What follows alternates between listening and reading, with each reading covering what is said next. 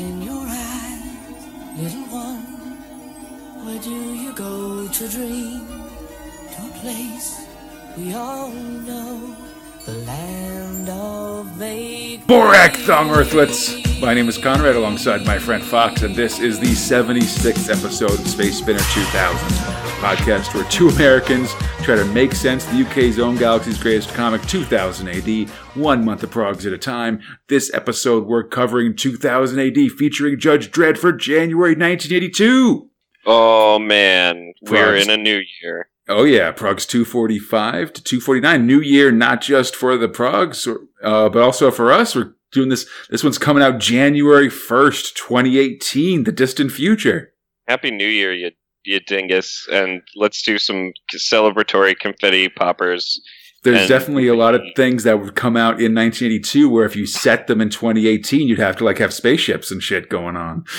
Oh man, we don't have flying cars or jetpacks or nothing. This sucks. Man, you don't want to deal with the traffic control of having to file a flight plan for your flying car every time you go out. That's what computers are for, right? Just computers. Yeah, okay. This week, Ace Garp loses his ship. Torquemada gets lost in space. Rogue Trooper goes high-tech. The Slayers go to Reading. And the goddamn Solve Block strike! Oh man, just can't wait for us to talk about some Judge Dredd. There's a lot of stuff, but first, we got some ups and downs this month, Fox. I'm not going to lie to you. Oh, I missed some- having a bad time. There's some high highs. There's some low lows, I feel like we got some seasoning. Let's get it started, though, with what I think is usually a high with Thrill 1, Ace Trucking. Script robot for Ace Trucking, John Wagner and Alan Grant as Grant Grover, art robot Massimo Bellardinelli, lettering robot Steve Potter. Okay, go ahead, Fox, sorry. Oh, no worries, man. We're under attack and we gotta run. That's right. All this episode, I'm going to try to just give some backstory just for these stories and what's been going on with them. Ace Trucking is the only story that's is the only thrill that's not starting a fresh storyline this episode. It's the story of sci-fi alien truckers Ace Garp, a pointy-headed alien who speaks entirely in modified CB radio code, and his crew, GBH, a giant semi-dead barbarian, and Feek, the ship's engineer, who's this kind of skeleton guy who Jumps around and gets all weird at people. and apparently is based on a statue of Mictlantecuhtli, the Aztec god of the dead. Shout out to a friend of the show, Steve Green, for telling me this. Yeah, man, there's this one statue of this Aztec god, and it literally just looks like Feek.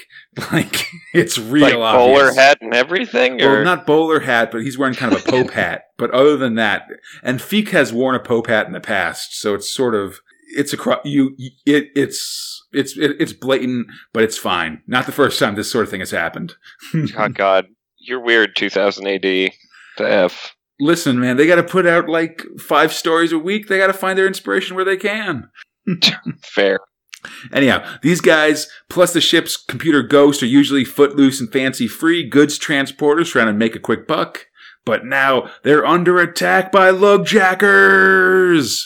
These guys come in, guns a-blazing. They want your rig. Totally. They've been outgunned by these lugjackers, so they're on the run through the ship. They're looking for smarter ways to fight off the invaders. They have the ship's cleaning robots attack the lugjackers. They have an ambush in the ship's freezer and stuff. But, man, there's still way too many dudes coming after them. Yeah, it is just an impressive amount of people with ricocheting bullets everywhere. Absolutely. So, Ace finally gets the bright idea to hide in the ship's garbage compartment. It's worked in other famous space science fiction movies. Right? And he's a guy who has a kind of look to him that might be not completely his own. Whoa. But instead of trying to crush them in the hold, instead the lugjackers just take control of the ship's computer and they pull the lever, ejecting the garbage pod out into space. Which really, that's not eco-friendly. But I guess, these guys don't care. You don't gotta worry about littering space, dude. It's... if we all do it, Conrad. Listen, I'm just saying that, there's not a big deal, man. What's the worst that could happen? I mean, how would that planet in Thor Ragnarok even exist if people weren't dumping trash into space? Man, at least they were doing it with portals. That was pretty smart. They end up in portals because of the natural thing. Like, instead of a big mile-wide gyre of garbage in the Pacific, like in on Earth, it just ends up in a big, space portal to Jeff Goldblum's planet. It's good times. I love that. They just get caught in a portal somewhere because it's always raining garbage. Anyway, so they're in a garbage floating through open space in the ejected garbage pod. Air's running low for the Ace trucking team. Ace's GBH entered into a suspended animation state that apparently his people are capable of, and is the situation that Ace found GBH in a tantalizing hint of backstory for this thrill. Right, he was on like a cool wooden thing. He was laying down. Yeah, there's a big question mark over Garp's head. He's like, "Oh, what's all this business?" And then just immediately back to now. Which later, I guess. Yeah. Oh. They're teasing it out like Westworld or whatever, but love it. So he also has Feek fashion a radio out of random junk. It doesn't seem to be working, and things go from bad to worse as the pod is attacked by scavies. Scavies. That's the one. They're these big, angry. Well, I'm trying to pronounce it right because we know from a title that's coming up on a cover that the name rhymes with gravy, right? So. Oh yeah, smarty. Yeah, do my best. Yeah, they're these big, angry garbage gargoyles, not un-Nemesis looking, Fox. Not dissimilar from Nemesis. And yeah, they just flip the fins vertical instead of horizontal. Weird. Mm-hmm. I didn't notice that the first time around. Suddenly, they're dragging the pod down onto the surface of a nearby low-gravity planet. Ace quickly wakes up GBH and the flowing-haired giant's able to fight off the beasts. But man, there's just a whole bunch of them flying in off from the horizon. Man, they're gonna come and get you. What are we gonna do about it? I mean, just beat them up, I guess. Ace kicks the crap out of scabies, until even as they drop rocks and try to run off with Feek and stuff. Eventually, they manage to escape. Oh. GBH punches a thrown rock that's just hurled at him. He just winds up and then punches it into a bunch of pieces. It's pretty awesome, buddy. Yes, they eventually scare off the gargoyles, and it's time to get to work. They cobble together a makeshift spaceship out of random debris until they're able to blast off, taking advantage of the planet's light atmosphere. Oh, yeah, they make a shit spaceship. Yeah, exactly. Yeah, real crap rocket. In space, they manage to make contact with another ship, the Yellow Snork, run by known asshole Jago Kane. Confirmed for asshole. Mm-hmm. Kane picks up Ace and company, laughs his butt off when he learns that they were lug-jacked, and he drops him off on the planet Aro, and now it's time to figure out what to do next. It's funny, he's also doing one of those ice runs. Yeah. No, it seems like it's big money on this desert planet just to bring giant icebergs out there for them to melt down. Smart stuff. Yeah. First off, the boys go to the Galactic Police Station, where we learn that the Lugjackers are led by this guy named Nosepatch Morgul, a wanted criminal. Yeah, great. Yeah, he's probably already flipped the Speedo Ghost, and the cops don't have the resources to hunt him down. It's a situation that's very similar, like that part in The Big Lebowski where they ask if he has any leads, and they're like, "Yeah, we don't. Yeah, we're working in shifts." But it's even more so for Ace Garp, squabbles with these highway patrol guys constantly in the course of his regular job. Yeah. It's like Burt Reynolds asking Jackie Gleason to help him find his car. That doesn't make sense. Although I like Hero. Alternately, it's like a really fun episode of Dukes of Hazzard where Roscoe and the Dukes team up to take down some out of town guy or something like that. Yeah, because they stole the car. Yeah. Anyhow, they go to drown their sorrows at the local Lugsters Union, where Jago and his buddies laugh at them, and they meet up with Fatty Arks, a fellow lugger. So awesome. Is he a robot, or is he like a alien guy? Cyborg weird alien, man. All these aliens have a lot going on. Nobody's just one thing, Yeah. God, Bellardinelli, you're so good at making me like a guy. He's so good at just drawing weirdos, man. It's just a weird marble with legs, and he's why don't you get on my spaceship, except for you, Garp, because I don't need you. He tries to hire on GBH and Feek to this new ship that he's bought, but they don't want to leave Ace. Fatty then complains about an infestation of Ugg bugs in his new ship, and that sets the boys off because the Speedo Ghost, I should say, was full of Ugg bugs in a last episode because we learned that Feek was breeding them so he could eat them because he's a gross skeleton man. They go to investigate, and the ship is in fact the Speedo. And renamed the Old Pert. Yeah. They quickly regain control of the ship, and along with Fatty, they head to Honest Iki's Lug Mart to get this sorted out. The ship dealer quickly refunds Fatty, which makes Ace suspicious because just the minimal amount of physical threats GBH had to do on him to get him to give Fatty his money back. Dude. So they decide to hang around the station to see if those jackers come back, and if they do, give them what for. So they got to do some Scooby-Doo mystery solving. That's and right. Man, oh man, is it great with the trash cans and such. Ace's patience pays off as we see the Lugjackers show up to drop off more ill-gotten spaceships. From their trash can hiding places, Ace and GBH spring into action. Like literally, they jam their legs out the bottom of their trash cans and run off to the Speedo Ghost. Well, some alien onlooker's like, what the fuck? He's like a janitor, like, oh man, the trash cans are robots again. As Ace once again sings a terrifying CB radio country song, they follow the Jackers to the remote planet of Y7Y, where they see that the Jackers are hiding in a base disguised as a crater. It's too fortified to just fly in and attack Fox, but Ace wants his revenge. So it's only one thing. Bad ideas ensue. Yeah, so apropos of nothing, let's head back to that giant iceberg that we were hauling last episode. And now that we got it, and this incidentally gives us a chance to see GBH's awesome space helmet, which is basically this giant, hourglass-shaped dome of glass that just allows his hair to flow freely while he's in space, which is so awesome. But beautiful.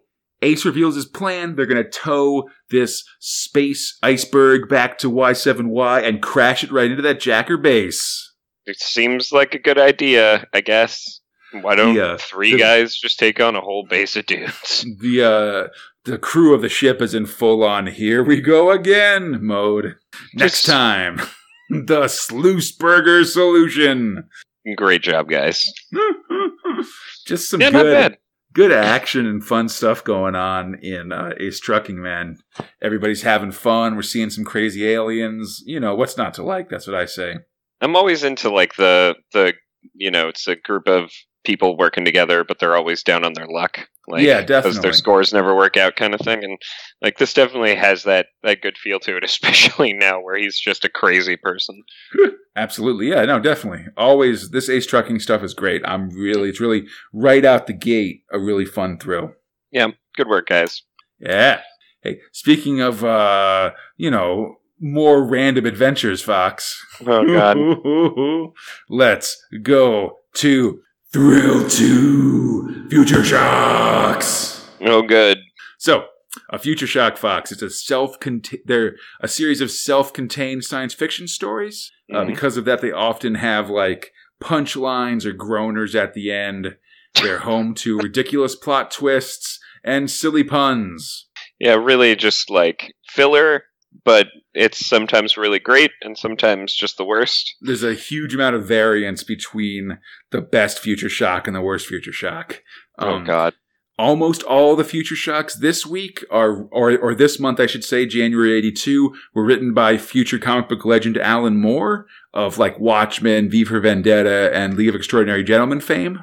Mm-hmm. If you're interested in the Alan Moore timeline, as he's doing this work in 2000 AD, I believe he's still working on Captain Britain for Marvel UK, and in March of 82, he'll begin working in a Warrior comic, which is sort of a little bit more grown-up version of 2000 AD, I think, which is where he'll do Marvel Man and V for Vendetta and stuff. Is Captain Britain different than Union Jack? Yes. Okay. You son of a bitch. Just making sure, because that's confusing as all fuck. There's a couple, there's a couple different, British guys. I think Captain Britain has some Camelot-based stuff, but then I mostly know him as the leader of the Excalibur team from sort of the 80s and 90s, from Lighthouse with Kitty Pryde and Nightcrawler and all those guys. Conrad knows a lot more about comic books than I do. If you haven't found that. Confirmed nerd, folks. Anyhow. Time for a bunch of Future Shocks all at once. Oh, man. Listen for our distinct Future Shock sound effect. Oh, what could it be? Anyhow, first up, A Second Chance. Script robot Alan Moore. Art robot Jose Casanovas. Lettering robot Jack Potter. All right. What happens when the whole world gets blown up? Yeah, this is just the first couple of this is one of many 2-pagers. The art's by Jose Casanovas, who draws a pretty awesome nuclear devastation, and from the rubble crawls the last surviving human, a guy named Adam. Eventually, he finds another survivor. It's the last surviving female, and it's a lady. Surely they're meant to repopulate the human race. He's Adam. What's your name? Mavis. Bah, bah, bah! This was the joke. Like, that was the... Like, really? I was so confused at the end of this. I was like, that can't be like the joke. And then I flipped the page, and it was the end. That is the joke. Absolutely. Yeah, not Adam and Eve, Adam and Mavis, buddy. All right. We all know it's Amtrak and Eve. Thank you very much. God. The other Future Shock in this first prog is Super Bean. And like Barney sort of, and like the 2080.org sort of prog thing marks this as a one-off. But it's a Future Shock if you ask me.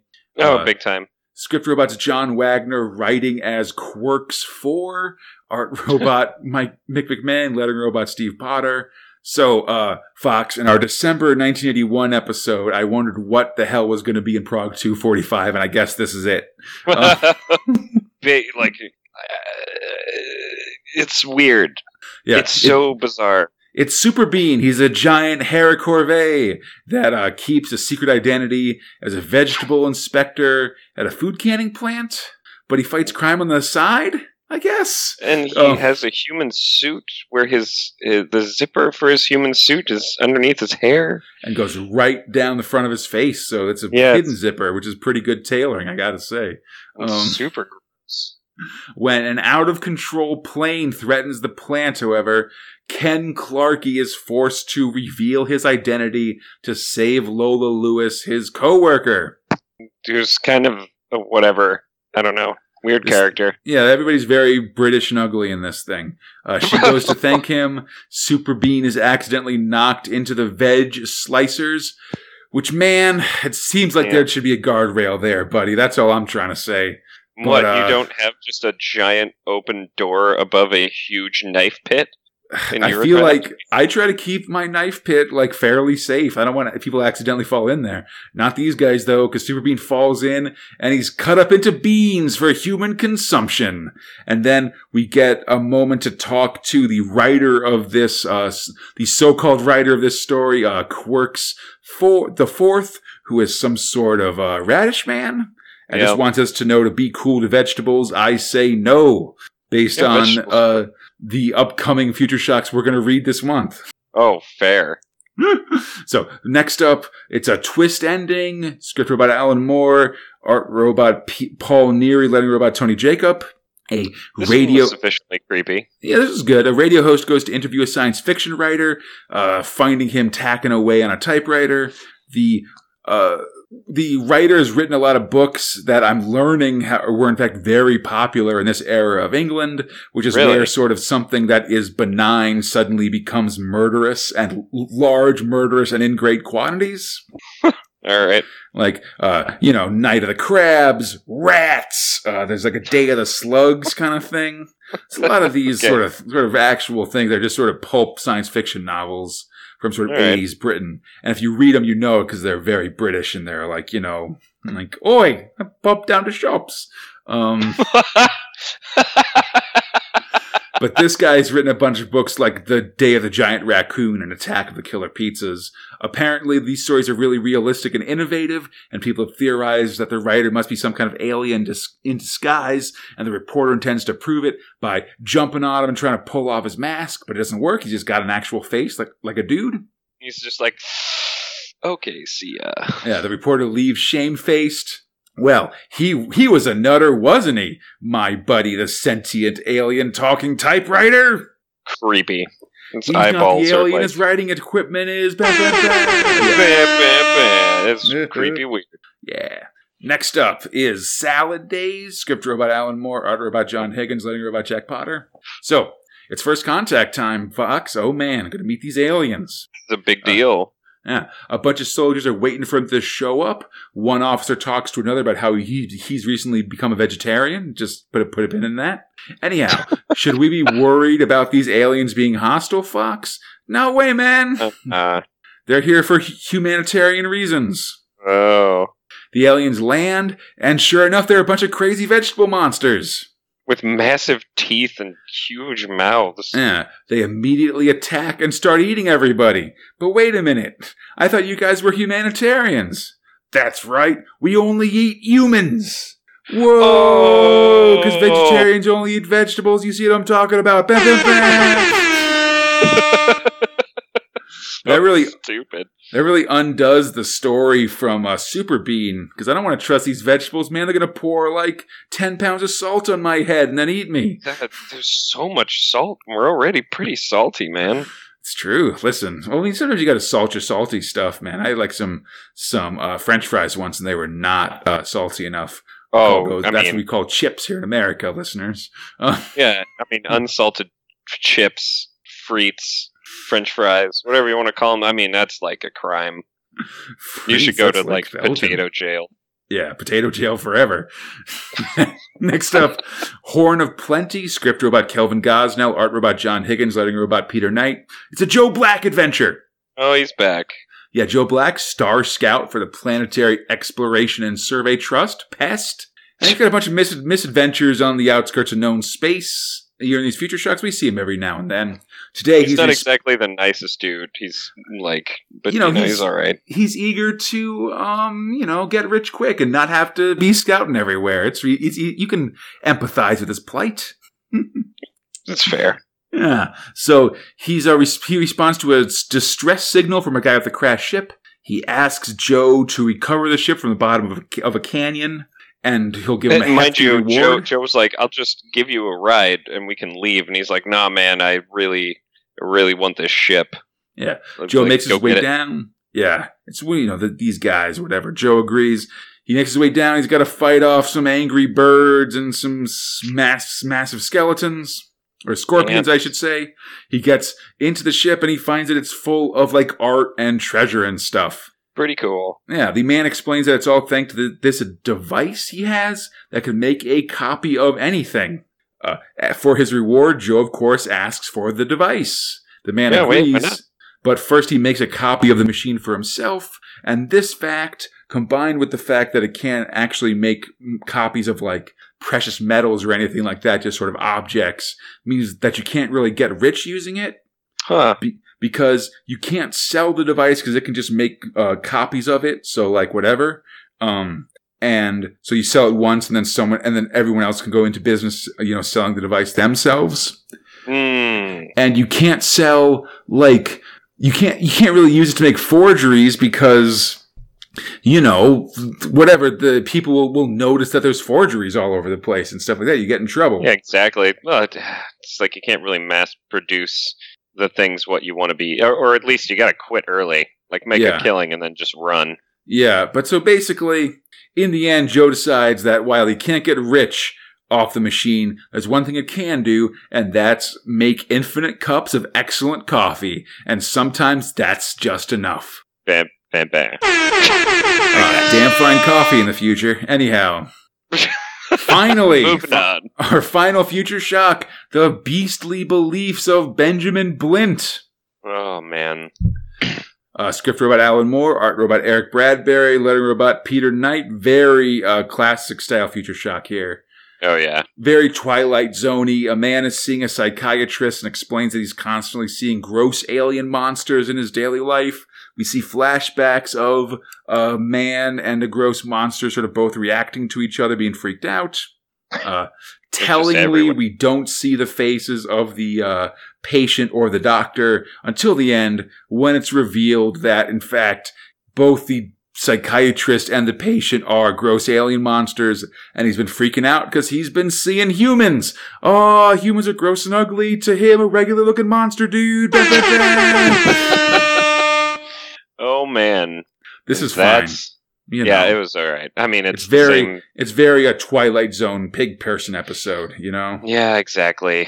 Close up on the nurse with the nose. Gotta see those hands. Just hand focuses for most of it. Oh, yeah, that's right. It's all like people hands and like... Well, like in this case, it's all just like sort of like disembodied or bodies with no faces and stuff like that, you know, just to keep the ruse alive. And, you know, I think 2 pages is fine for this. Like, you know, it goes about like 3 pages. You get some good human monster freak out pictures, and then it sort of gives up the game, and that's good. You know, you don't want to go too far with this stuff. We've definitely had longer Future Shocks where we're just like, all right, we get it. Mm-hmm. Yeah, a lot of Future Shocks this month, man. Jesus, yes, it makes it its own category. FYI. Totally. Oh, absolutely. Yeah, no, Future Shocks are live. There's 6 of them. But that brings us to one last semi-Future Shock thing, Fox.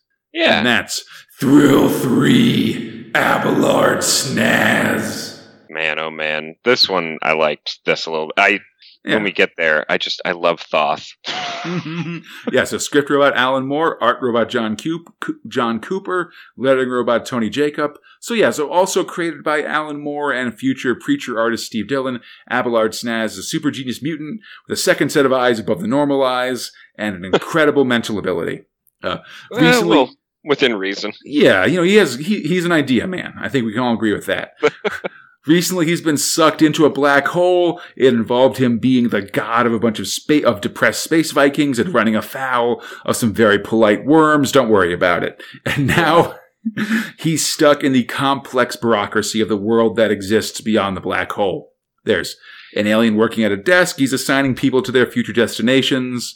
Because of the nature of his previous job, that being, of course, God to a bunch of depressed Vikings, he's assigned to the twilight dimension of disinherited deities and is warped there as such, as the lady behind him, named Amelia Earhart, comes up to the desk. Ooh, throwback to old shit. Yeah, she's going to be sent to a beach full of coconut crabs, I guess. But, Snaz finds himself in a misty realm full of old gods, including the hyper-lisping Thoth, Odin, and Zeus. I love, they just really go full out, like, we're Guth, really? Yeah, well, it's because Thoth had an Ibith head, so really method up his ability to speak correctly, you know what I mean? So we talked through the entire thrill just like this. I've heard worse speech impediments in the course of 2000 AD. Hi-oh! Oh, man, let me tell you, I can actually read what he's saying. Walter. Yeah, the gods are all bummed out because no one worships them anymore, and they're all real bored and depowered. But Snaz has an idea. He always has an idea. Yeah, he sees big robots. They're going to head off to a nearby civilization, in this case those geezers near Ursa Minor, I guess, and offer their services, not as gods of boring things like the sun and the moon, but of all new cool things, like being the god of arcade games, health food, discos, even romance novels. Hey, why not? Sure, why not? Yeah, things are going great until old habits rear their ugly heads, and suddenly Ares is asking for blood sacrifices for aid in games of Space Invaders, and people are being killed in the name of Demeter so that she'll grant them big savings on granola. Snaz argues against this, but the other gods are actually pretty stoked about it. You know, the good old days are back again. For messing with their good time. Blood sacrifices. Yeah. Hey, listen, buddy. I've never had a blood sacrifice done to me. I don't want someone to do a blood sacrifice to me, but it does sound like it could be cool. Can't have both. Sorry, buddy. Yeah. For messing with their good time, the gods say they should be chained to the Rock of Eternity, which is a big Rubik's Cube, I guess. Oh, man. Yeah. If he solves the puzzle, he'll be saved. Otherwise, he'll be condemned to solitude for eternity. The only catch is, though, is that once Abelard Snaz shows up there, it turns out that this Rubik's Cube is like a mile long on each side. Yep. Doesn't really know that he's even on it. Right, just sees some bunch of flagstones. It's like, all right, where's the cube? Anyhow, Let's do it. Abelard Snaz will return in March of 1982, so pretty soon. Oh, nice. I like these little Abelard Snaz vignettes, man. He just kind of shows up and has a misadventure, doesn't overstay his welcome or anything like that. Yeah, exactly. And they're pretty funny. Yeah, definitely. Hey, speaking of the opposite of just a one-off that shows up every now and then, Fox. And something that's definitely not funny. Thrill 4, Judge Dredd. God, the Apocalypse War picture for this is so beautiful. Mm-hmm. Yeah. Script robot John Wagner and Alan Grant as T.B. Grover. Art robot Carlos Esquerra. Writing robot Tom Frame. Tom Frame.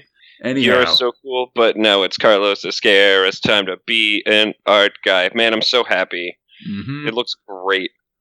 Respect the badge. He earned it with his blood. Fear the gun. Your sentence might be death because I am the law. Beautiful. Don't you fuck around no more. I am the law. So, Judge Dredd time, buddy. Yeah.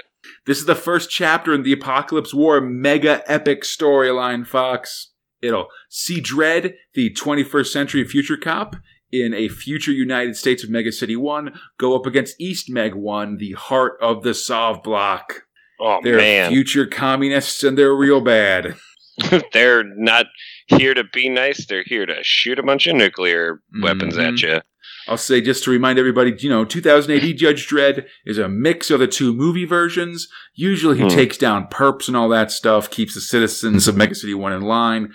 Mega City 1, of course, being the huge megalopolis, basically covers the entire eastern seaboard of the United States into Canada, including like parts of Chicago and like Michigan, and like mainland Michigan, not the UP. But today, things are going real bad. The city's been paralyzed by block mania, an artificial madness that causes the citizens to fight amongst each other in a massive all-against-all civil war. But even that turned out to just be a diversion for an attack by East Meg 1, which begins now! Oh, God, and it's not looking great. Like you said, Fox, this opens with an incredible splash screen or page by Carlos Esquerra that just has Dredd looking tore up with like a big rifle in one side, and then endless ranks of East Meg 1 judges and a bunch of the generals in charge of them and all the planes. The two sides are separated by a huge mushroom cloud. Oh, it's just super awesome. God, just nukes raining from the sky. Different types of bombs, too. It's like, what the fuck? It's real great.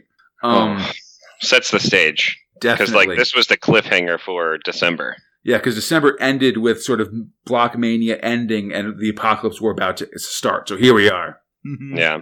So we cut to the Kremlin, where the East Meg Dictorat puts the final plan to the Apocalypse War into action. Supreme Judge Joseph Bulgarin presses the button to begin the apocalypse. And then it's just this montage of missiles and satellites. Thousands of nuclear missiles spew forth as East Meg space forces wipe out Mega City 1 war satellites in space. Strato V assault craft destroys skunk-class nuclear submarines in the ocean, and dogfights break out as East Meg bombers go up against Mega City 1 H-wagons, and tornado bombs are dropped on Mega City 1 missile silos. Just like, holy shit.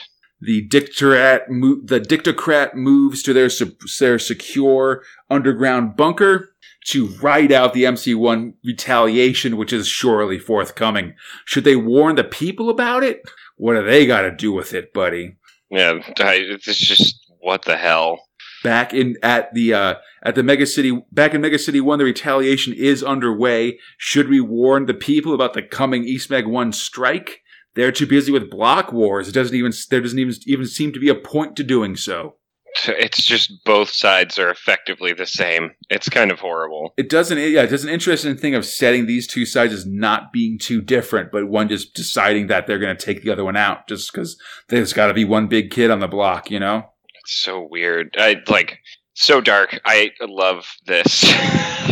Yeah, definitely, man. So the missiles are. Let's get to the end, and then we'll talk about it a little bit. The missiles are raining down on Mega City 1. Each single missile contains 100 mini-missile warheads. The H-Wagons and the city's defenses managed to take a lot of them down. Vape, baby, vape. But no defense is perfect. Always good. Man, I'm in favor of vaping.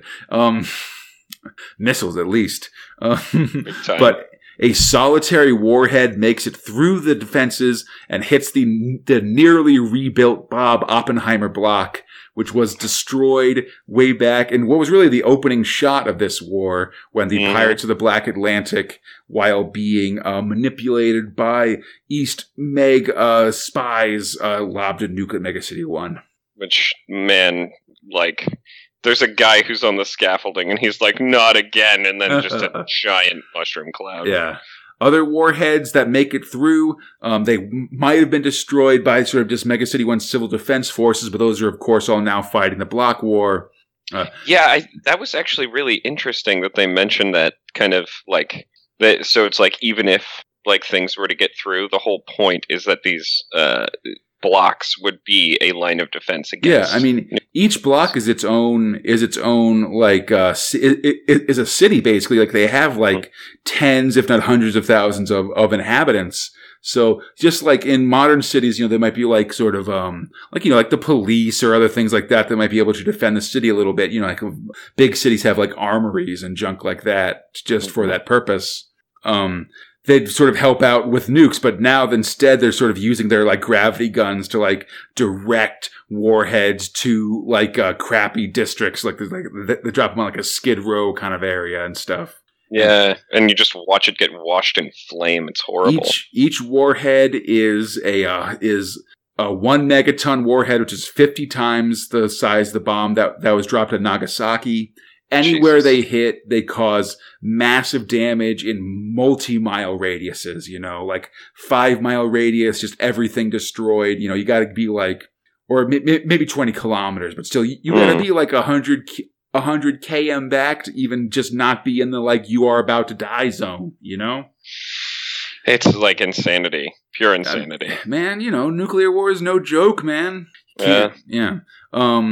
Well, and this is also during the Cold War, right? Yeah. Oh, yeah. This is the 80s. That's what I'm talking about at the end here. No worries. But most of the block maniacs barely even notice it. Mega City 1 is losing on all fronts, but the Mega City 1 counterattack is on its way. Several sectors of East Meg 1, including the St. Peter's Basilica and stuff, are all wiped out. Over 7 million East Meggers are killed. However, this all seems to be part of the plan for the East Meg guys. Meanwhile, Judge Bulgarin makes a deal with Texas City and Mega City 2, basically that the other Sov blocks won't get involved in the fight and the 2 American blocks must also not interfere. Texas and 2 decide on the better part of valor and sell out the Big Meg. Cowards! Big time cowards. What the hell? With that secured, it's time for Operation Apocalypse to enter Stage 3. And they reveal that they plan to take on those 2 anyway at some point. Oh yeah, they're definitely once we get Mega City 1, we're definitely going to take it around the rest of these guys. Why not? Yeah, big time. Stand together or hang separately, buddy. That's the answer. Stage 3 involves setting off massive blasts all along the coast of Mega City 1, causing a massive tidal wave that completely destroys the eastern wall, its defenses, and drowns hundreds of city blocks.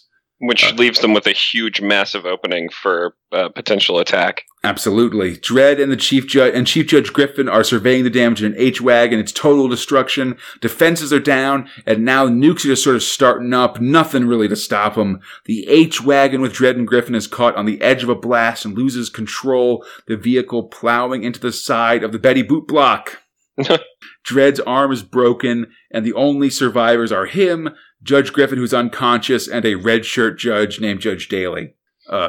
unable to reach Central for pickup, Dredd carries the chief as he and Daly head down, and they'll have to fight their way through the block maniacs of Betty Boop. Jesus. Daly quickly succumbs to the Boopers, jumping on a hand grenade to save the chief judge. Yeah, what the hell?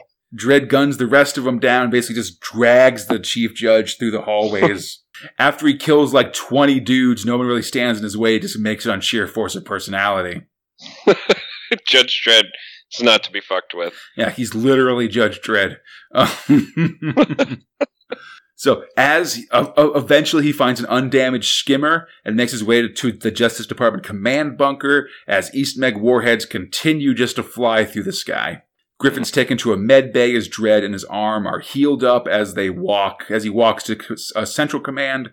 Apparently he's the most senior judge available, and like all the members of the council are either missing or dead, so it's up to Dredd to negotiate with Bulgarin. God. The East Meg, it's crazy. Yeah, the East Meg chief demands surrender, and just to silence any doubts of their total superiority, he tells Dredd to watch the monitors as a saturation bombardment of nukes is fast approaching the south sector of Megacity 1. So basically, South Carolina, Georgia, Florida, Alabama, Tennessee, you in danger, girl! It's a total nuke out! Yeah, man, not great. But of course, elsewhere in this city, we do a hard cut to one of the coolest songs I've ever seen written. So. Yeah, totally. Yeah. As the nukes fly towards the southern parts of the city, it's time to break out your banjo and start singing the Apocalypso. Part Calypso, all apocalypse. Until the bombs land.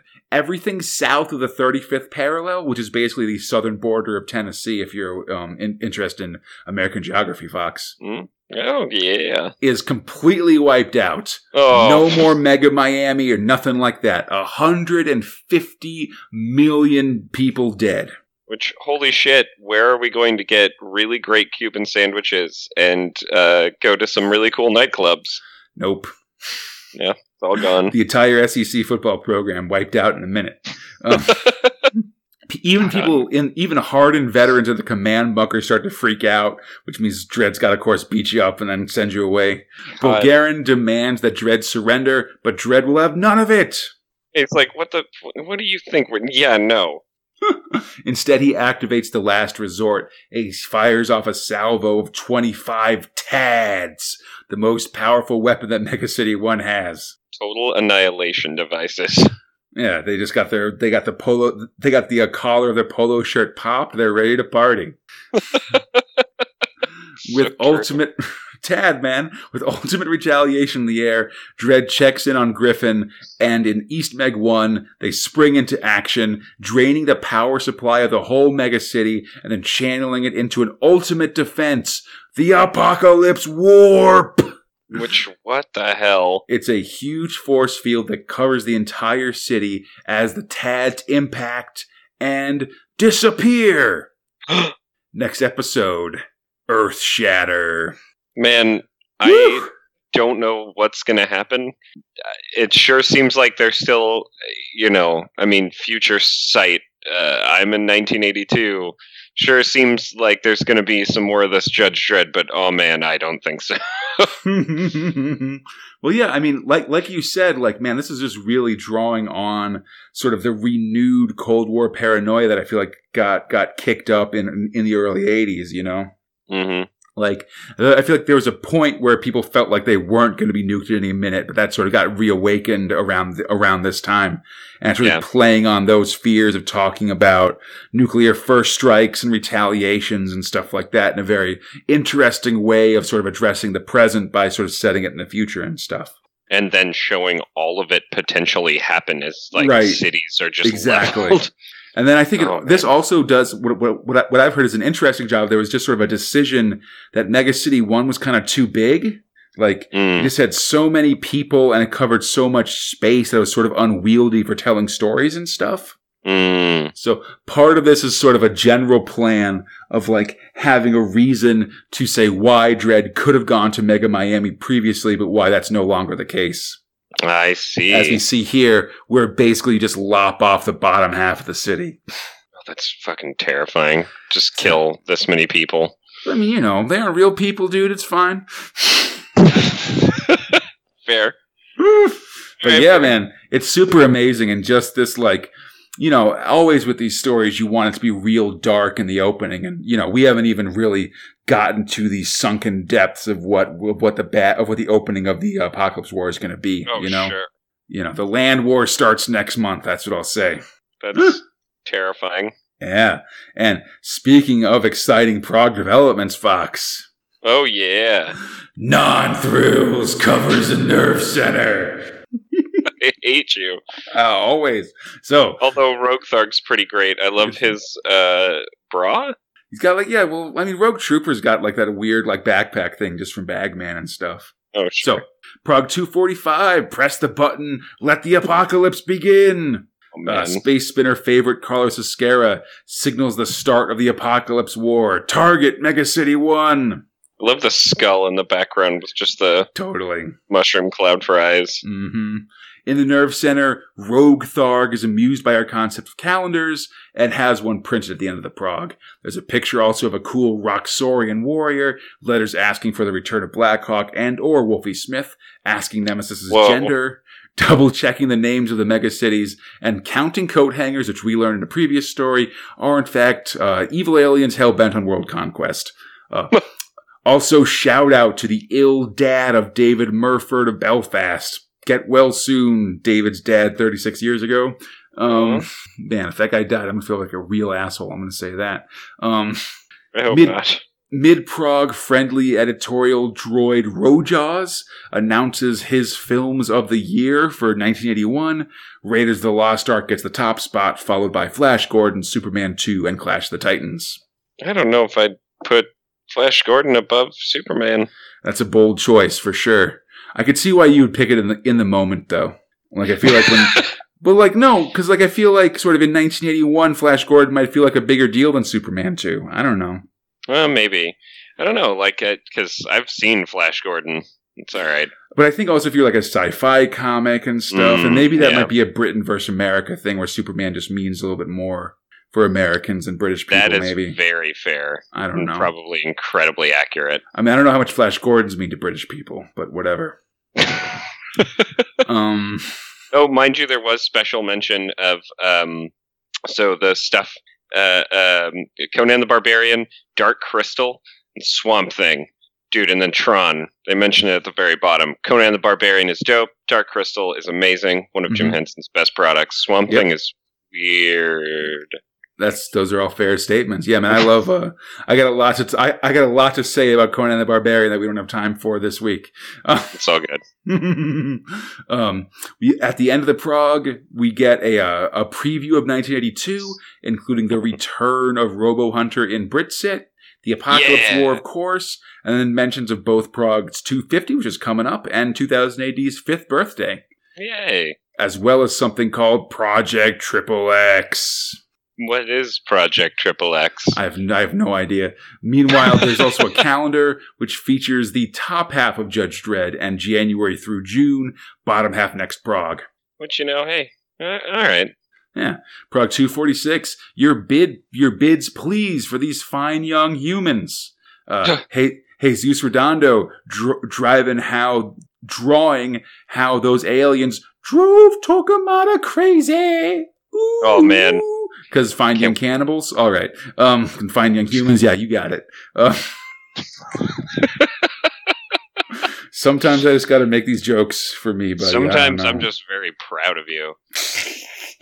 In the Nerve Center, Tharg Ross Ewing, which is the JR from the show Dallas, welcomes us back to our regular thrills and explains that Redondo is taking over for this chapter of Nemesis. There's a picture of a cursed Earth Blam Blam tree, which has lots of teeth for a tree, and letters about bikes in Mega City 1, compliments about Rogue Trooper, more requests for old thrills in the progs, and advice how to make a Nemesis badge using the cover of Prog 236. Sure, why not? Yeah. Mid-prog, we get the final report from 1981, the year of the alien, with some sweet drawings by readers, some pretty good ones, including The Ebony Warrior, possibly by future 2080 artist Stephen Pugh. Though the one I like the most, of course, is the Trigan Parafreak by Duncan Griggs, because that guy's just a lumpy, heavily armed frog man. And that's what I like. Right, he's got like a big gun, a cool backpack, a decent utility belt, and he's got interesting eyeballs, big legs. Totally. This prog ends with a quiz matching weapons to 2080 heroes and the other half of the 1982 calendar. My brother was born on the second Friday of July that year, so shout out to that guy if you ever listen to this episode. Hey, man. Happy birthday. Exactly. Prog 245, read by aliens across the galaxy. GBH beats up some scabies as Ace cheers him on with CB gibberish in this Bellardinelli cover. Pubble Gurney or we're Scabby Gravy in the Nerve Center. Weird. It's crazy. In the Nerve Center, Tharg explains the concept of the Nerve Center and demands more letters. There's one letter from a kid saying that a classmate says 2080 is a little kid's comic and not for 16-year-olds. Screw that, buddy. Man, that kid's not smart. I would read this at 16. Hell. Yeah, why not? Another kid has a terrible sister named Susan. Get out of here, Susan! Mid-prog, there's a big feature about the revival of Thunderbirds, the 1960s era, like puppet-based action show that I think most people kind of know as what's being parodied directly in Team America World Police. Oh, really? Yeah, because, that's the same sort of like, here's a bunch of marionette puppets doing like action adventures things. I had no idea this was a thing. Oh yeah, it's weird. That's what I'll say. There's a bonus Nerve Center at the end of this prog where Matthew Smith of Bristol has written a poem and supplied a picture of Tharg the breakfast, which I think is pretty excellent. Now, I don't know if this is the same Matt Smith that would go on to become the current editor of 2000 AD. I'm going to assume that it's not just because no one talks about it, but the name is the same. Either that or, probably not the 11th Doctor, because I believe that he is too young to have written this in 1982. There you go, fair. Anyhow, editor Matt Smith would have been 9 when this came out, so the timeline is there at least. This prog ends with part 1 of a 2-page pinup of a giant 707 plane with a mounted laser gun. I'm not sure how I feel about this. Yeah, it's weird. 248, play ball! Brian Ballin steps in for a Mean Arena cover, showing all the members of the team laid out Brady Bunch style. In the Nerve Center, Tharg the Mekon. Yeah, listen, No, it is. One's in the middle is like Janet the maid, like looking around at everybody. I wish they were all just looking at each other in different perspectives. Yeah, that would be awesome. In the Nerve Center, Tharg the Mekon explains the concept of a Krill Tro Thargo, the extreme friend of Tharg. Letters of kids making friends at school with 2000 AD, disputes about the credits of Thrills, and a kid being cured of hiccups by reading the Alan Moore Timothy Tate Future Shock that Fox likes. Oh, that one's gross. Yeah. There's also a pretty good picture of a 100 cred note from Mega City 1, and the prog ends with an ad for the upcoming RoboHunter story and another half page of the laser plane diagram and the text explaining it. It sounds kind of interesting, but I can't help but notice that 36 years later, we don't have a ton of laser-armed 707s in our fighter squadron, so whatever. Pew! Shooting it right from the blowhole. It's just a giant plane and it's 100% full of giant mainframe computers and stuff, Hey, that entire plane would just be some dude on his laptop these days in terms of computing power. Yep. 249, Dave Gibbons draws the menace of the Dreamweaver. I was so excited for you to get to this portion. Thrill power peaks with giant snakes and shit. Oh, man. In the Nerve Center, the Thargendonk, based on the worm dude, his nemesis' sidekick, complains about snow and stuff. Yeah, snow sucks. Yeah. Letters compliment Ace Trucking. Call out a previous stat card saying that Matt Talon was 2.7 meters tall, which is real tall. And, Whoa. And ask if Judge Giant is the same as the Giant from the Harlem Heroes. And no, man, Judge Giant was regular Giant's son, dummy. I mean, I know there ain't back issues, so it's a fair enough question, but Get the net. this is why you gotta print your back issues, motherfuckers. You know, make an anthology. Mid-prog, we get a bunch of readers suggested Mean Arena teams. I'd say the best drawn is probably the Dagenham Dragons by Robert Barry, but I'm also pretty fond of the Ellesmere Port Elephants by Michael Owen. Just because they're big elephants, dudes. It's pretty awesome. I am going to say that for all of their bitching and moaning about where they can put color pages in these damn things, they sure as fuck made a goddamn Airfix Lamborghini. We got to sell these ads, dude. Are you kidding me? Man, fuck that. Like, we got to make this full color model car ad so we can get that money. All right. That's how do you think we're gonna? Cheddar. How are we gonna pay for these mega epics if we don't get money from these advertisements selling kids model cars? Fair, I guess, or stamps. 20 years from now, all these model car and stamp ads are going to be for video games. That's what I'm telling you right now. That's great. That's great. Yeah. All right. Yeah, towards the end of the prog, Thar gives us a convention guide and a couple of reservation coupons so kids can subscribe to 2000 AD from their local news agents. Yeah, pretty cool. Yeah, it's okay. Anyhow, though, Fox, enough of this pause before there being great action, and instead let's just go to a whole story that's about action that's about to start in Thrill 5, Mean Arena. Let's take 4 issues to play the game of setup. Script robot Tom Tully and Alan Ridgway, art robot Mike White, lettering robot Peter Knight. So it's England 2025, Fox. And the hot game is street football. It's a mix of soccer, rugby, and guerrilla warfare. It takes place in a square of emptied out city blocks where teams vie to score points, blah, blah, blah. The greatest player of street football is Matt Talon, now a member of Slater's Slayers. Also known murderer. Yes, he's also recently been on a quest for revenge against a bunch of folks that he feels are responsible for his brother's death on the street football field. But he's recently said that he's given up that vendetta. Yeah, I mean, listen, a lot of the problem with this revenge thing was that, they were based on his brother deciding to be crazy into street football. And, man, that doesn't seem very safe in the first place. I know, these doctors are pretty bad. I'm like, you mean the ones working on people who 90% of them have, a death wish? All right. I think a real doctor would just say no one can play street football. Right?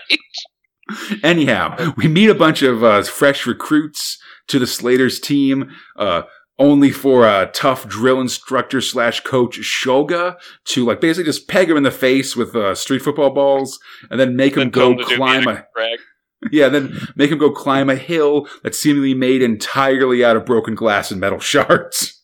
It's so bad. It's like, my hands! Ah, God! Yeah, Judy's the first 11 that get up there get to be in here, and I'm like, oh my God. And then Matt Talon goes on to say, because some onlookers with him, man, he's really putting the spurs to him, and he's like, my brother might still be alive if he got through this kind of training. You never know. It's like, come on, man. Man, enough of your brother already. Jesus. I thought you said you were for this. Meanwhile, at Wembley Stadium, the host of most of the street football matches is announcing the draw for the second round of the Street Football Challenge Cup. Oh, man, who's going to be matched with who? I'm so excited. Yeah, it's fun because most of these teams were all designed by readers, and they get a shout-out here as they get shown in the draw, and they win £10. Nice! Oh, damn. These Slayers are put up against the Oxford Invaders, which were suggested by Philip Dooley. Nice one, mate. It'll be a home game, though, and the Slayers don't really have a home base. Luckily. Just then. Yeah, our favorite Mean Arena character,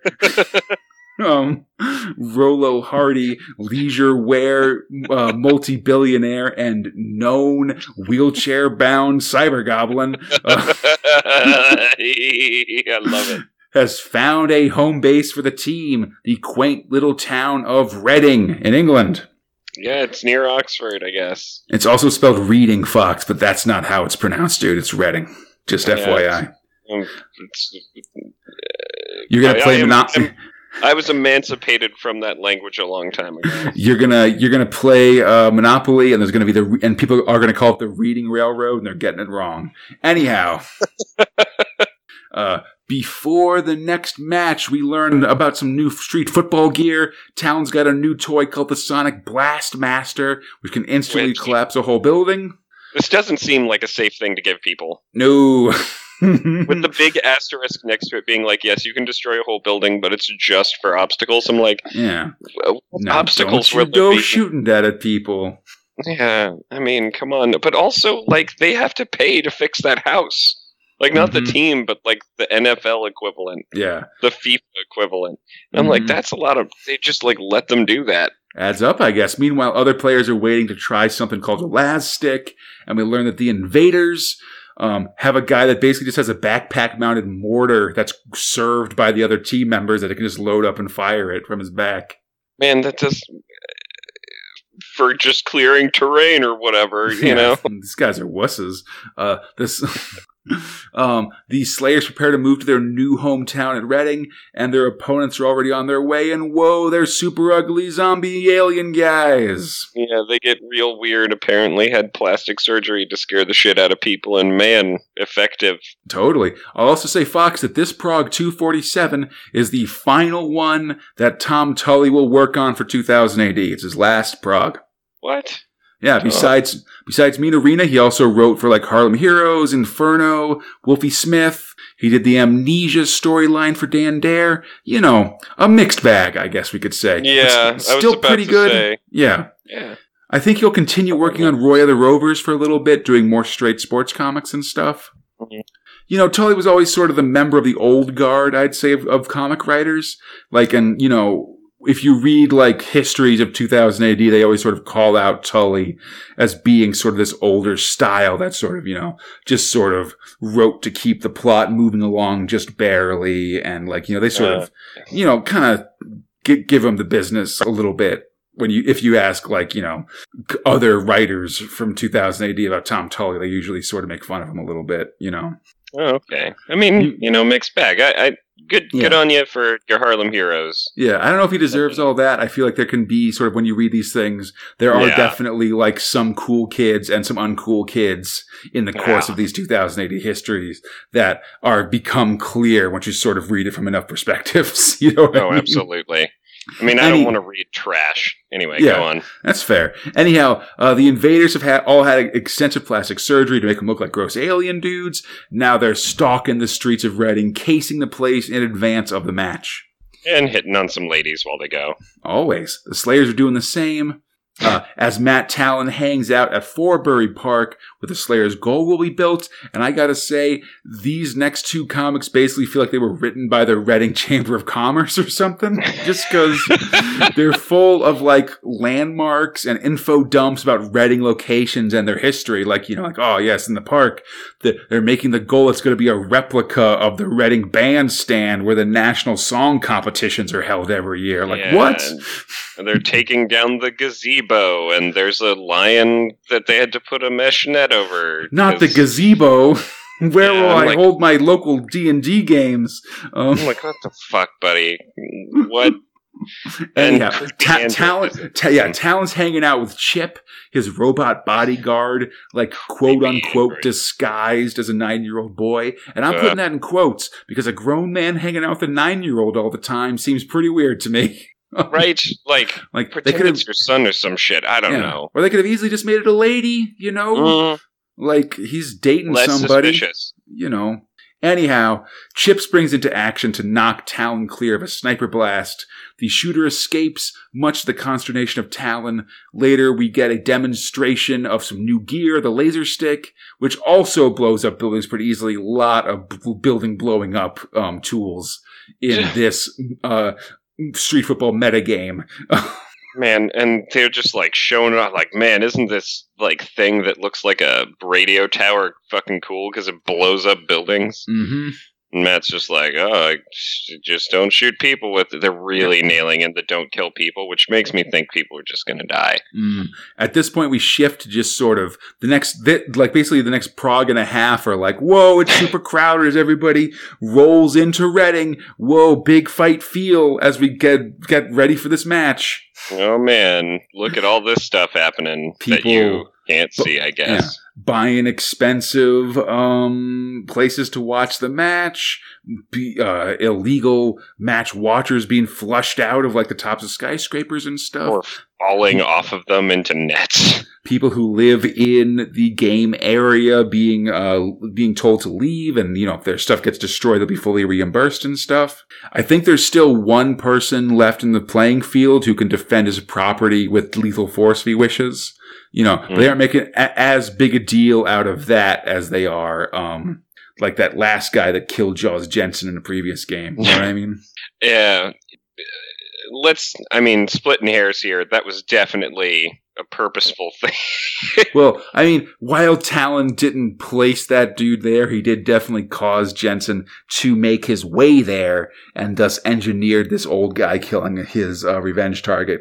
Because, that Matt Talon, real interested in killing his revenge target, but mostly in having other people kill his revenge targets because... culpability, I guess. He's just an evil guy, but has a weird sense of honor about it, I guess. Anyhow. And then yells at people in the stands because of their bloodthirsty real high and mighty real high and mighty as his murder plans are being carried out about people shouting about their street football fandom. Mid-revenge, real indignant, Anyhow, enough of our continued problems with Minorina. The game's about to start. We'll pick it up next week. Hooray. Almost to a game. Wouldn't that be nice? Ugh. Anyhow, enough of these valleys, Fox. Let's get to some peaks with Thrill 6, Nemesis the Warlock. God, I love Nemesis the Warlock. Script robot Pat Mills, art robot Jesus Redondo, lettering robot Steve Potter. So, in the far future, Earth has morphed into the heart of a hate-filled empire fueled by desire to wipe out all aliens known as termites. They're led in this by the evil Grand Inquisitor Torquemada. The Resistance, a group called the Cabal, is led by heroic dragon/devil/alien dude Nemesis the Warlock. And woo, it's so cool. It's possibly the coolest metal album that's ever been a comic book. 100%. Every panel a metal album. God, so great. And now it takes on a look very clearly like, Return to Armageddon. Yeah. Which I like. All previous versions of Nemesis have been drawn by Kev O'Neill, but, we saw last year in 81, he was really having trouble hitting his deadlines and stuff. So for this book, they've brought in Jesus Redondo, who again, we'll remember as doing the art for the 66% amazing Return to Armageddon. But, factually accurate. Yeah, I speak the truth, buddy. But yeah, his crazy ass art style is really appropriate for Nemesis the Warlock. It's got a different look than O'Neill's, but I think it's still a very strong look for this series. Yeah, big time. I love the boat. Oh yeah, there's so much to like, man. We start with an old guy still in prison in the alien jail. He's the guy that told us the story of the Sword Sinister back in the 1981 sci-fi special. And he was kind of left, didn't get taken with everybody else during the big prison break that we just saw. They all forgot him. It's a bummer, man. He's got a lot of arms. He's chained up to the wall. Knows a lot of stories. In this case, he tells the tale of Torquemada. As a lad, the future Grand Master joined an anti-alien children's crusade, but like the actual children's crusade in human history, the participants were quickly sold off into slavery before getting to fight the Unbeliever. It's so, what the hell?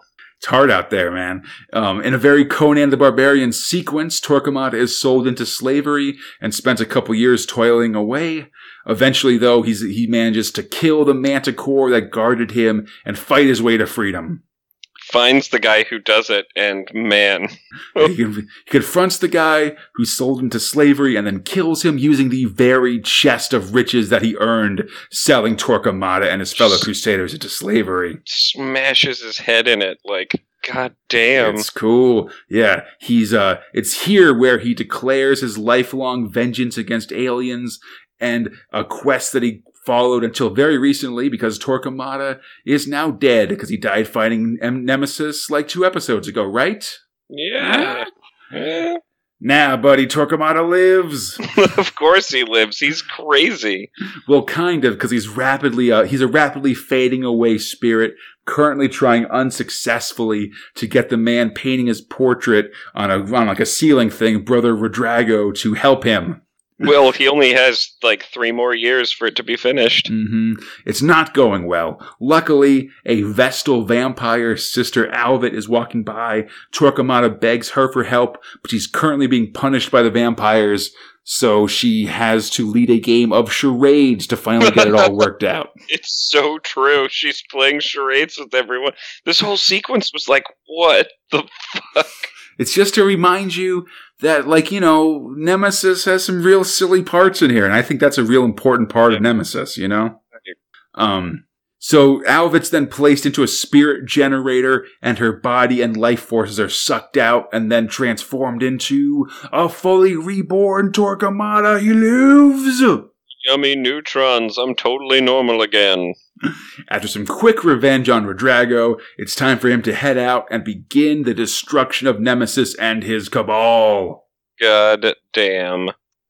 So awesome. Unaware that Torquemada is once again alive, Nemesis and the cabal are fighting back against the forces of humanity. Death to the humans! Oh, dude, yeah, that's right. They're writing hippogriffs and the other guys are writing fucking dragons. We get scenes cool sea battles. We get battles from all across the galaxy, multiple planets, as Pipers play aliens to a mad frenzy on land, Terminator galleys are eaten by sea monsters in the ocean, and on the planet Garuda, where Hippogriff Knights face off against Fire Drake riding Terminators in the air. So fucking cool. Mid-air jousting is so cool, dude! Dude, you just get stuck. You get fucking stuck, and they're losing real bad, these humans. Yeah. At the forefront of this fight is Nemesis and his human ally, Purity Brown, recently sprung from the alien prison. Love that her name's Purity. Yeah, the fight is going bad for the Terminators, but the Sin-Ishal refuses to surrender. Because he knows the terrifying fate that awaits human prisoners of the Cabal. So he's gonna do that. The war on Garuda reaches ahead as Nemesis shows down with the Terminators in some awesome aerial fighting, lots of hippogriffs and aerial mid-air acrobatics and stuff. Awesome sci-fi swashbuckling, even as the Grobendonk drinks the blood of defeated humans. And gets a stern talking to from Nemesis, like, hey, don't be doing that. The war winds down and eventually humans are forced to surrender. Or they just kill themselves. Yeah, the human commander commits suicide rather than be taken. Nemesis addresses the surrendering humans, but neither his yelling at them nor Purity Brown's earnest pleas sway their hearts. They're all just hateful machine people. Yep. They're off to the prison planet of Arachnos. By the way, their jailers will be giant arachnids. Yeah, down comes an awesome spider ship, and from it comes a giant spider jailer. It's spider time! Dude, I would never want to go to spider jail. That sounds like the worst jail. Next episode, Punishment Planet. Oh, man, Nemesis is good. Buddy. Yeah. It just goes. It just keeps going. Just sets a spot. You got to strap yourself in and just get ready for this crazy sci-fi action, sci-fi sword and sorcery action. Yeah, it's real awesome. Very strong part of this comic for sure. Ah, man, it's beautiful. I'm glad Kevin O'Neill's getting a break from just drawing crazy shit. Yeah, he'll be back soon enough, you know. Oh, I figured just give him some time and reprieve in between. But I think Redondo's really playing to his strengths doing this stuff, these big battle scenes and stuff. He does a really good job of them. Big time. And, so yeah, it looks a little different, but I don't think that anything was really missed, and the story is still just so goddamn great. Yeah, I agree. Sky jousting. That's all I have to say. Forever and always. Let's go to our last thrill of the week, Fox. Thrill 7, Rogue Trooper. I'm going to get real computerizations. Woo! Yeah. Script robot Jerry Finley Day, art robots Colin Wilson and Dave Gibbons, lettering robot Bill Nuttall. So I liked that trill that you did. That was great. I do my best, man. I don't know if I could do it again. So Rogue, he's a genetic infantryman, a lab-born super soldier designed to fight for the Souther forces against the evil Nords, who are these sort of space commie Nazis, for control of the planet New Earth and the wormhole that sits above it. Rogue is accompanied by his 3 fellow GIs, Helm, Bagman, and Gunner, who have physically died but live on as computer chips embedded in his helmet, backpack, and gun, respectively. Chips. All the GIs except for Rogue died at a place called at an engagement called the Quartz Massacre, where they were sold out to the Norts. Rogue is on a quest to find the general that betrayed him and his friends and get revenge, but that's kind of a long-term thing, sort of a Richard Kimball finding the one-armed man versus sort of the other 150 episodes of The Fugitive that didn't really engage with that story. Oh. I mean, it's true, whatever. Yeah. Traveled around solving problems. There's a lot of weekly episodes, is what I'm trying to say, until they find the traitor general. Yeah, of course. I mean, in a lasting way, I guess I should say. Today, Rogue is rolling into the town of New Hamlin, once a Nort stronghold, but now strangely deserted. While everyone in town appears to be dead, Rogue still comes under heavy fire from seemingly every corner of the city. He finds out that the whole place is one big computer-controlled booby trap.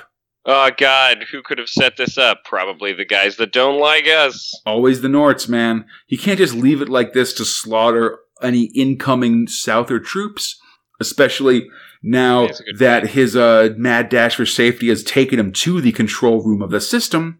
Instead, he's going to hack the mainframe to shut it down. And the best way to do that is to insert the biochips of Helm and Bagman to interface with the systems, Johnny Mnemonic style, while he and Gunner fight for their lives. And just really everyone's just running. This is Run the Comic. It's time for some crazy cyberpunk action. But yeah, so basically, the chips are fully realized inside the computer, and Helm and Bagman make their way into the system as Rogue and Gunner in real life fight for their lives. I like that they're techno-naked. They're definitely cyber-naked. They got no junk, but they must scream. References, buddy. Dude, I've got no drunk, but I must scream. That's great. I mean, yeah, that's true generally. Listen, the chips fight their way through this virtual world. It's very sort of, reboot or whatever other thing you can think of. Things. They did a Tron. It's funny. Yeah, in the end, they managed to shut down the system just as Rogue and Gunner are about to be smushed by the command center. Okay. That's sort of 2 progs of coverage, but I don't know. I didn't, honestly, the way that they overcome things didn't make a ton of sense to me. And I don't think this is a super strong Rogue Trooper story, So they used a subtract calculation. That's kind of what I got out of it. And different things would happen, but it didn't super matter. It just kept doing quick cuts back and forth. And I feel like I feel like the fact that this is written in 1982 is really hurting it. We just don't have enough of a shared lexicon of computer hacking terms to, really fill in a story about this, It was interesting attempt. Yeah, it's just, it's just a little early for it because it's unlike, say, the movie version of Johnny Mnemonic or Hackers or something like that, where we kind of know a little bit more about computers and we can sort of talk about, there's viruses doing this and, I gotta shut down the mainframe core and blah, blah, blah. I fucking love Johnny Mnemonic, and I also hate Johnny Mnemonic. That seems like the right opinion. I'm not going to lie to you. Yeah, but don't worry because Rogue Trooper does redeem itself because of psychedelic tanks. A company of Souther Lazuka men are about to take down a Nord tank column when suddenly they're attacked by a giant spider. Or wait, it's a giant snake! Oh no! Wait, it's some hot babes! Well, I want to say, when they're attacked by these giant monsters, they just don't shoot their Lazukas at them is beyond me. But yeah, they just gotta be reminded they're tanks and then get destroyed to shit. Instead, everybody jumps out of their foxholes and runs, gunned down instantly by Nort tanks. Besides the monsters, there's also a chariot full of beautiful ladies that call out to people with a siren song, and they get up to say hi to the ladies, take off their gas masks, and die in the deadly atmosphere of New Earth. Man, psychedelic tanks are real jerks. Yeah, finally, there's only one left. One man left, and he too is falling under the effects of this Nort weapon. Oh, God. Which we all know, of course, is called the Dreamweaver. Tell me you're going to do a cut-in for that. I mean, always. That's what I did when we fought DWs in Blackhawk, buddy. But Fox, I said there was one trooper left, but that's not true, because now there's the Lagzuka guy and the Rogue Trooper. Oh, man. And even he's getting a kind of small hallucinations from this, because he's like, damn, they're really using a lot of this stuff. Yeah. But he tells the soldier to stay cool, because by gosh, we're going to outthink these nightmare merchants. Next time on Rogue Trooper, Grim Reality. I mean, that's just him, like, basically bragging that he's done acid. Like, you're not impressive, man. You aren't cool. You just, that guy I went to summer camp with, Rogue Trooper. Like, come on, dude. Like, just chill the guy out. This is his first time. He's going to see some giant spiders and some space babes, I guess. You're going to see some spiders and space babes in the course of your time on New Earth, buddy. And with that, I think it's time for the most important question. Oh, man. Fox, what were your top and bottom thrills for this January 1982? So top is actually really hard because I love Judge Dredd so fucking much, and I love Nemesis the Warlock so fucking much. But I will tell you, like, it's Judge Dredd all the way. God damn, it was really good. Nice. It's hard not to give it to it, because this is like this is us seeing Carlos Escarria for the first time since like the 70s.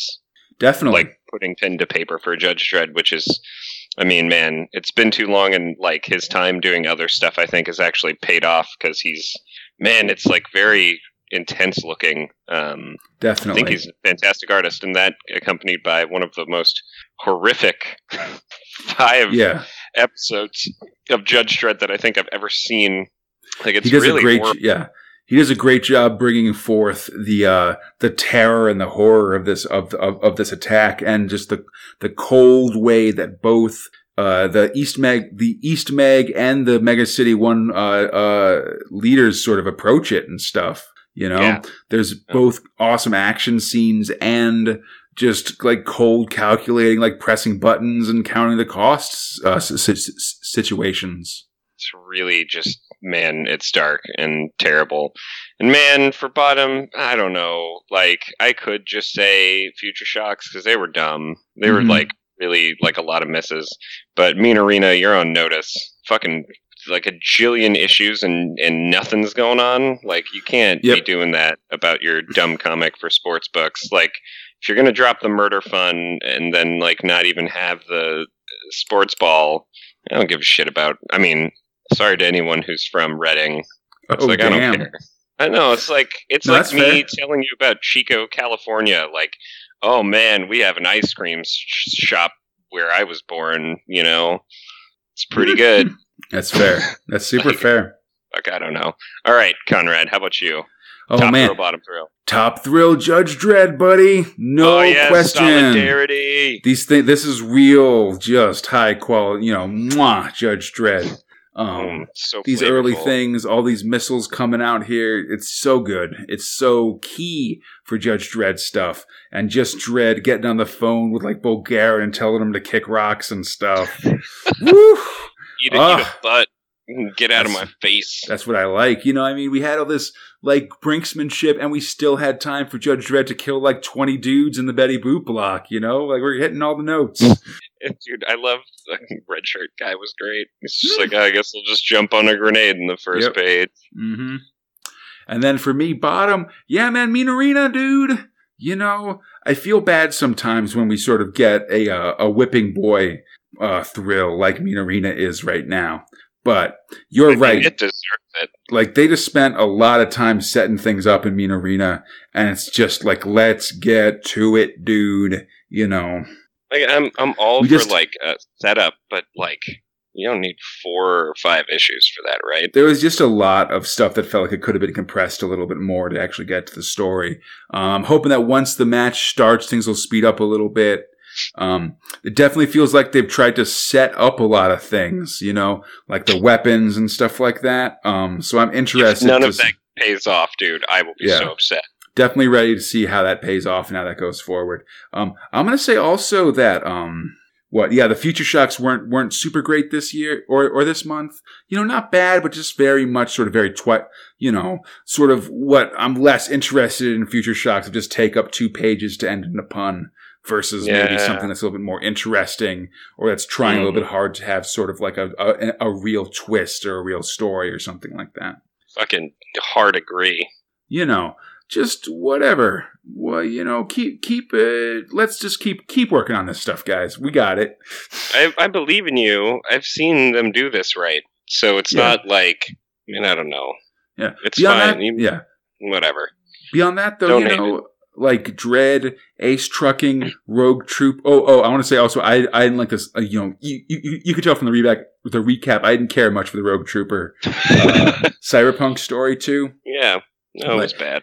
Nemesis, Dread, Ace, you guys just keep this up. Everybody else, I want to bring it up just a little bit, and that'll be cool. Yeah, this was like everyone was getting some A's and A pluses, and some of you were just getting C minuses. It's real bad. Maybe a D. Need some improvement, but listen, the year's young. You know, we got some rust. Everybody took some time off, so it's time to get back into it. Here we go. Beautiful. Anyhow, boys. Speaking of also getting rust off is your Space Spinner 2000 boys. Oh my god! Oh big man! Break. Anyhow, I hope you enjoyed. I hope you enjoyed the show. As always, you can find Space Spinner 2000 on iTunes, Stitcher, the Google Play Store, or on our podcast site at Crataline.com. Feel free to contact us at spacespinner2000@gmail.com, or on the 2080 forums, or on our Facebook, Instagram, or Twitter pages. On Twitter, we're at SpaceSpinner2K. For everything else, just look up Space Spinner 2000. We should be there, buddy. Tune in next time as the Apocalypse War intensifies, the match in Reading takes on new dimensions, both Rogue and Nemesis deal with prisons, and Ace Trucking gets involved in a space race. Oh, damn, yeah. Until next time, I'm Conrad, he's Fox, and we are Space Spinner 2000. Blundig,